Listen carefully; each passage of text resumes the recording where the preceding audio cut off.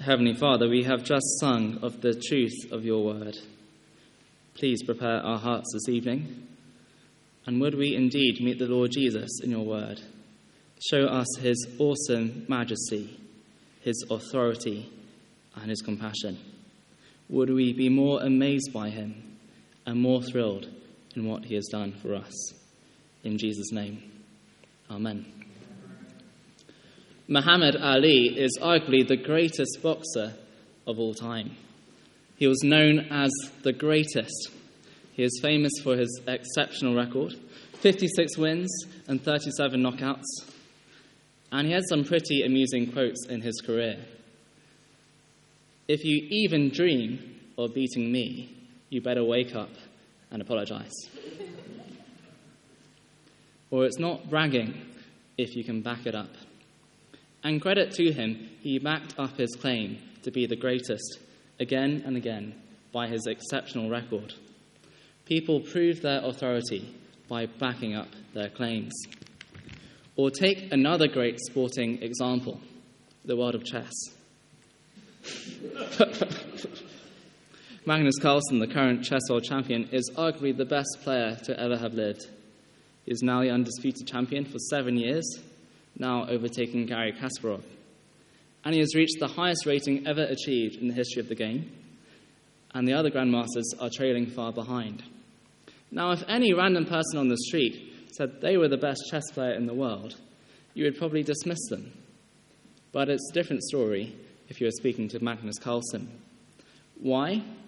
Because he has proved his authority as the best player again and again by defending his title. People prove their authority by backing up their claims, by what they do. And today we're starting a new sermon series in Matthew 8 to 10. We're following on from the Sermon on the Mount, what we saw last year. And Matthew 8 to 10 is all about Jesus' authority, about the God who created the universe stepping into our world and proving it. And Jesus, in the course of his life, made some absolutely gigantic claims. For example, he is the only way to God.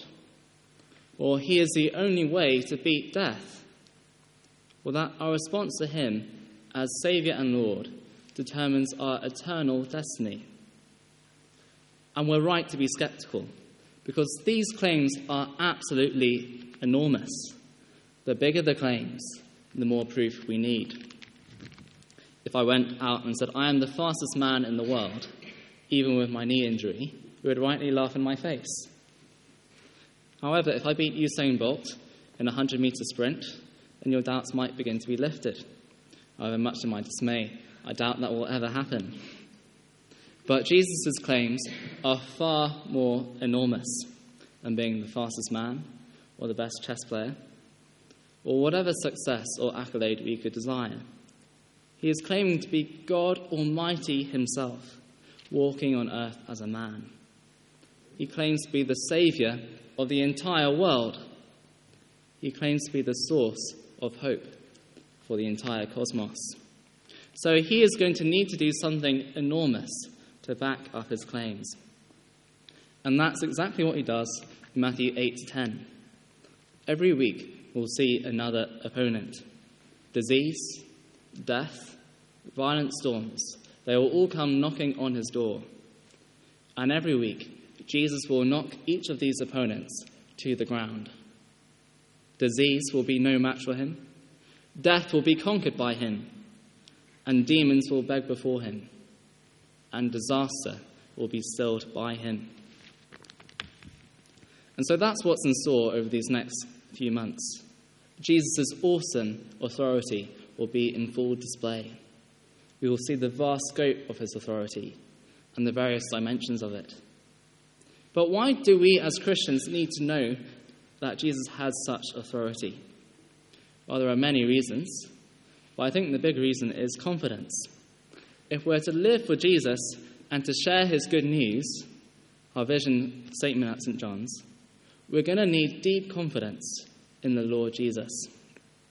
For our own assurance, when the storms of life are billowing around us, or we're feeling the pressures of living for Christ at work or at home, we're going to need confidence that the Good Shepherd will keep us safe in his hands, that we'll never be snatched from him, and that he'll carry us home. Or when we're finding life hard, and we seem to be going through endless trials of pain and suffering, whether ourselves or loved ones, we need confidence that Jesus' authority gives us solid hope in the face of suffering, in the face of unbelieving family members, slandering us for our faith, or apathetic colleagues who don't bat an eyelid. We need confidence that the good news about Jesus will spread unstoppably to the nations. But why are we looking at this section now, over the summer? Well, the main reason is we're picking up where we left off in the Sermon on the Mount. And it's our conviction that God speaks through books of the Bible.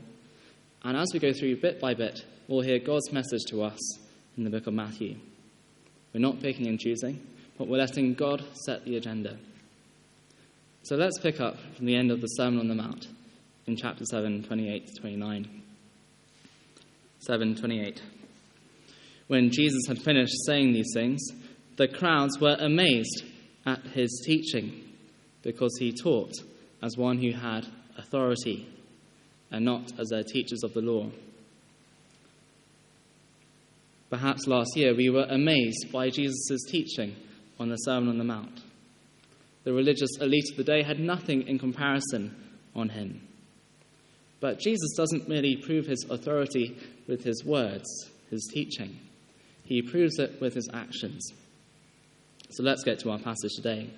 So as soon as Jesus comes down from the mountain after giving his sermon, he meets his first opponent, leprosy.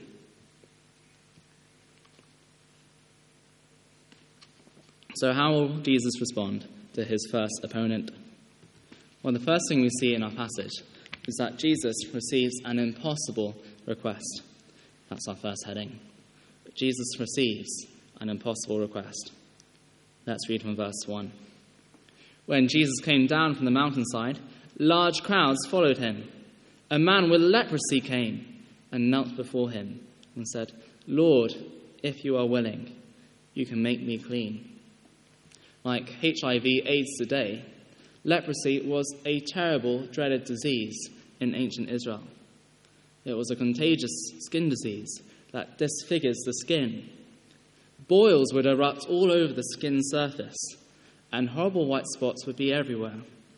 Your skin would be a deathly stench of bacterial infection.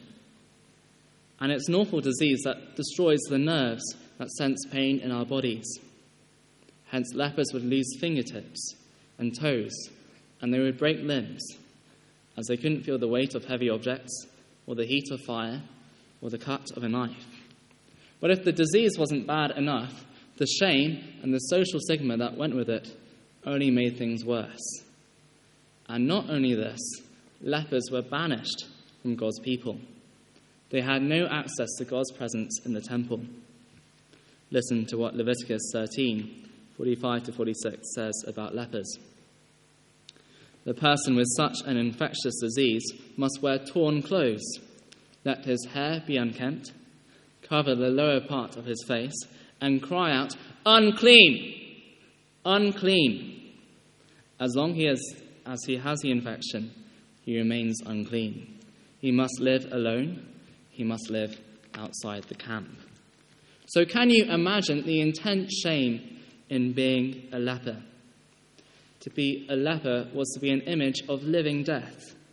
You would have no friends, and your relatives wouldn't speak to you. You would be completely untouchable, as touching you would make others unclean. And worst of all, you had to live far away from God's presence and God's people. We don't have the picture of clean and unclean in our thinking, but to be clean was to be acceptable. Unclean was to be far away. And in the Old Testament, fullness of life was found in being amongst God's people and amongst his presence. And so to be a leper was to be an outsider of religious outsiders. Being a leper was to be a picture of the visible effects of sin. In some way, it was a picture of hell. And yet, what does this leper do? He fights his way through the crowd to meet with Jesus face to face, or face to foot, as I should say. And so can you imagine what the crowds must have been thinking as this leper came through? People would have smelled the stench as he came by, holding their noses up at him. And as the leper came through the crowd, people would physically jump out of the way to avoid touching him. And there he is, kneeling before Jesus with his face in the ground. And he asks an impossible request. Lord, if you are willing, you can make me clean. In those days, leprosy was an utterly incurable disease. And even today, treatment takes several months with a nasty cocktail of medicines. So the leper's request would have been utterly impossible. How can anyone make this leper clean? How can anyone bring this leper back to God and back to God's people? But it's worth pausing to see the leper as an extraordinary example of faith. His condition was absolutely hopeless, but his faith was so commendable. He had to fight his way through the crowds to kneel before Jesus. The leper came in humility. He didn't come with his spiritual CV or his spiritual achievements. Instead, he buried his face in the ground as he knelt before Jesus. And he calls Jesus Lord, a divine title in Matthew's Gospel. The leper recognized something about Jesus. He recognized his lordship and his authority. And he didn't say, I deserve to be made clean. Instead, he asked, Lord, if you are willing, you can make me clean. And the leper came not only in humility, he came in confidence. It takes some courage to fight your way through a shaming crowd. And he doesn't say, if you can, make me clean. He says, you can make me clean. Now that's faith. Absolute trust in Jesus mixed with absolute poverty of spirit before him. And pride will keep us far away from Jesus if we don't see our need to be forgiven. It's only through humble confidence that we'll experience the joy of forgiveness and our sin being cleansed. One of my favourite movies is the film Amazing Grace, about William Wilberforce, the great political activist, and his fight to abolish the slave trade. There's an absolutely brilliant scene in the movie where he goes to ask advice from his old pastor, John Newton. He had reached a crossroads in his life.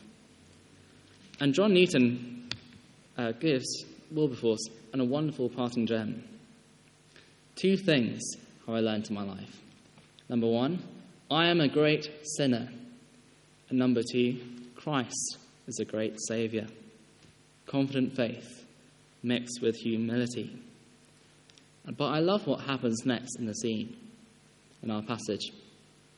Jesus doesn't squirm with awkwardness as we would in that situation. He doesn't mumble, I'm no leprosy specialist, why are you coming to me? Instead, Jesus does something extraordinary. Jesus cleans the unclean. And that's our next heading.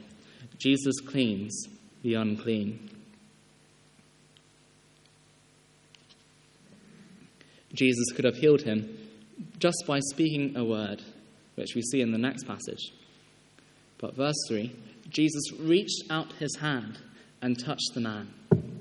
This would have been simply extraordinary. Many mouths in the crowd would be dropping at this point. Why? Because Jesus was touching a leper. He was touching an untouchable man. What extraordinary compassion Jesus shows here. His compassion is indeed deep for the lepers of this world. How long had this man been a leper? We don't know. How long had it been since anyone had touched him? 1 year? 2 years? 10 years? Can you imagine not being touched for a month? No handshake of greeting? No playful rub of the head? No reassuring hand on the shoulder? And so can you imagine years upon years of being an outsider of outsiders, being an untouchable man? And yet what does Jesus do? He wells up with compassion for him and touches the man. Surely this touch is the gospel. In all our mess and brokenness, Jesus, the King of Kings, reaches out to us and embraces us. Jesus came for the lepers of this world. But then Jesus shows us his authority. So as he is touching the man, like a mother tenderly touching the forehead of her sick child, he then, like a commander of a wrecking crew, orders a leprous body to be made clean. So have a look again at verse 3. Jesus reached out his hand and touched the man. "I am willing," he said. "Be clean." And immediately he was cured or cleansed of his leprosy. And the walls of sin, sickness, and separation came tumbling down. We're not told what this looked like, but it would have been wondrous to behold. Perhaps scales fell from his skin to leave fresh, pure skin underneath. Perhaps bruises and wounds were instantaneously removed. Maybe the tips of his fingers grew back. What we are told is that this man was healed immediately from his leprosy. No intensive treatment lasting months or years. The unclean leper was clean in a moment. What awesome authority. The man who had been unclean can now be made clean. He can now go back to God's people and his presence. The barriers that kept him far away had come crashing down in a moment. But it all seems rather backwards, doesn't it? Now, I'm a bit of a maths geek, and I have an equation for you. Unclean plus clean equals unclean. That's how it works. A few years ago, I was a student up in Cambridge, and one of my jobs there was to clean the kitchen on Monday mornings. And after a couple of hours of hard work, it was my pride and joy. It would be gleaming after the big clean. It would be bright and beautiful. And so you can imagine my dismay when sometimes people would walk across a recently mopped floor. Kitchen floors don't make muddy shoes clean. But now Jesus has changed the equation. Unclean plus clean equals clean. Instead of our sin contaminating us, making us more and more unclean, now the equation has been reversed. Jesus' holiness is now contagious. But how can this be possible? How can the clean make the unclean clean? Well, we see the answer a few verses down in verse 17. In 1 to 17, we see three portraits of Jesus as a divine healer. Firstly, the leper in our passage. Next, a Gentile centurion. And lastly, a Jewish woman, Peter's mother-in-law. And the thing they all have in common is that they were all religious outsiders to various degrees. Obviously, the leper being excluded. So to the centurion as a Gentile, a non-Jew. But also women were excluded to some degree in those days. And we're told in verse 17 that all these miracles of healing were to fulfill what was spoken through the prophet Isaiah in the suffering servant song. He took up our infirmities and carried our diseases.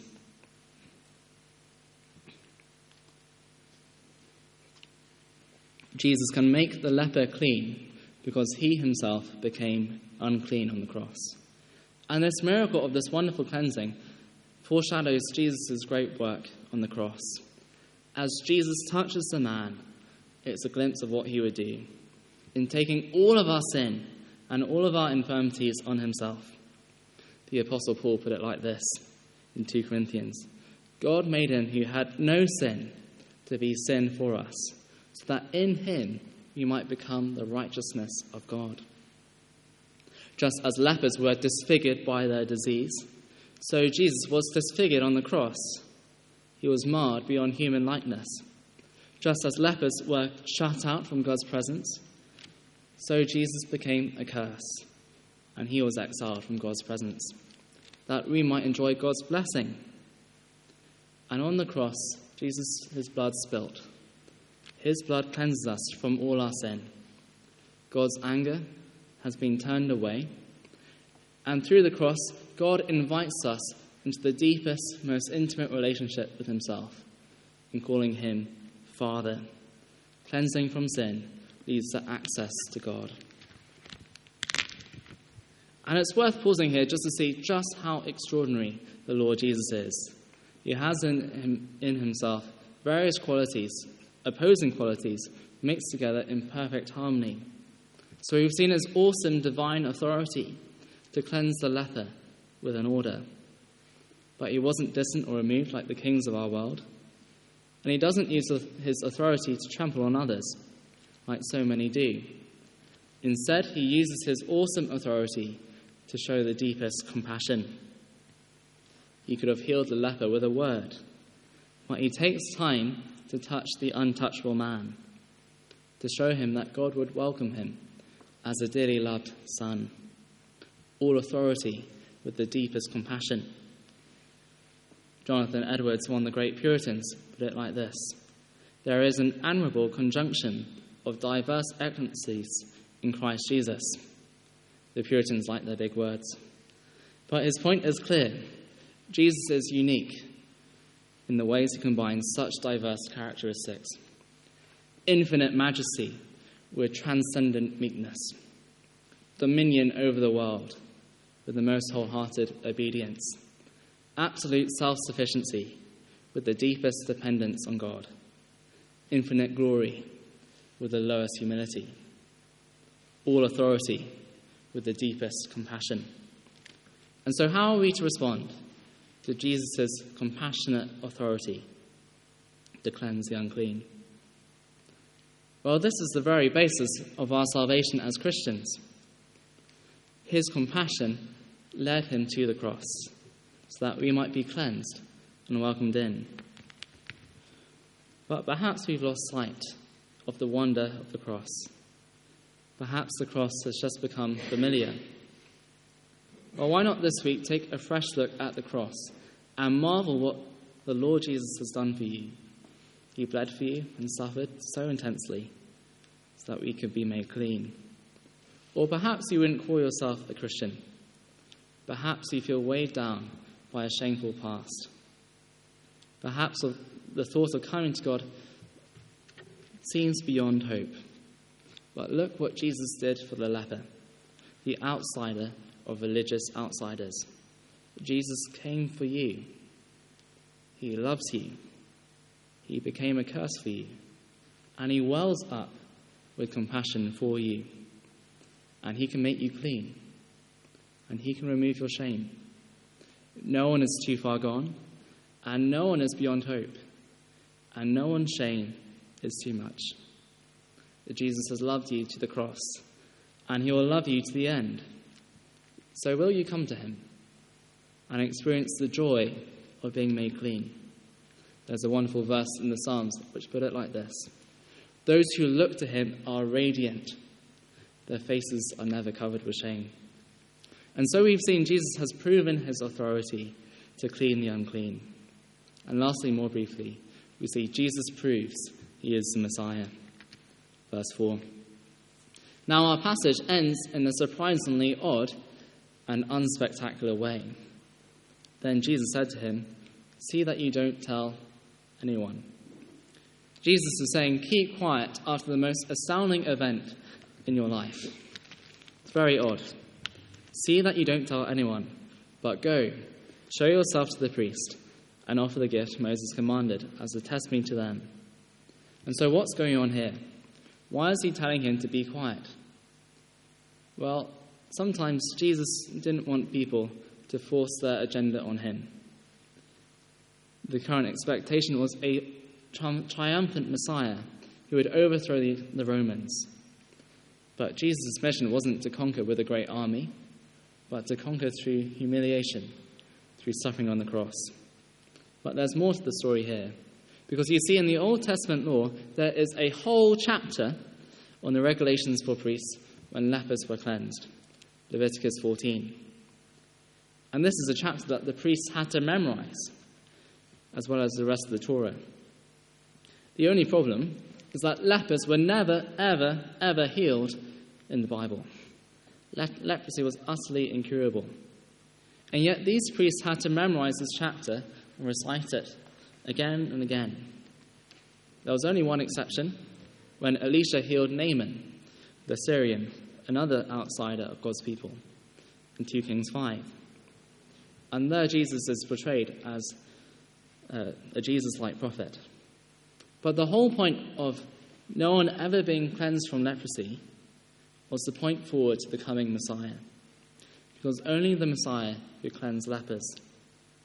And that's what we heard in our first reading in Isaiah 35, the great salvation song in the Old Testament, that the blind will receive their sight, the lame will walk, and lepers will be cleansed.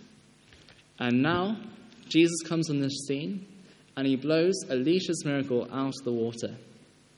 Now we can be sure the long-awaited Jewish Messiah had come. That was the testimony Jesus spoke of to the priests. A leper had been cleansed. That must mean the Messiah had come. And so we too, like the priests, can have confidence that Jesus is the long-awaited Jewish Messiah, and that all of God's promises to save the world through him had come to fulfillment. And so how does Jesus prove his authority? Well, this evening we've seen his awesome authority to clean the unclean. Authority mixed with the deepest compassion. He came for the outsiders of this world, and no one is too far from him.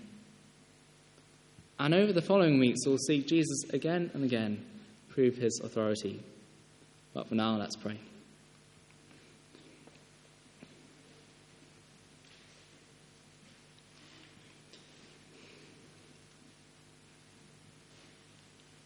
Dear Heavenly Father, praise you so much for the Lord Jesus and his awesome authority to clean the unclean. Praise you that no one is too far away from him for his compassion to reach. I pray that his authority would be our anchor and support. And please help us live under his authority. Would his authority give us boldness to live for him and to share his good news with those who don't know you. For your glory, in the name of Jesus. Amen. We're going to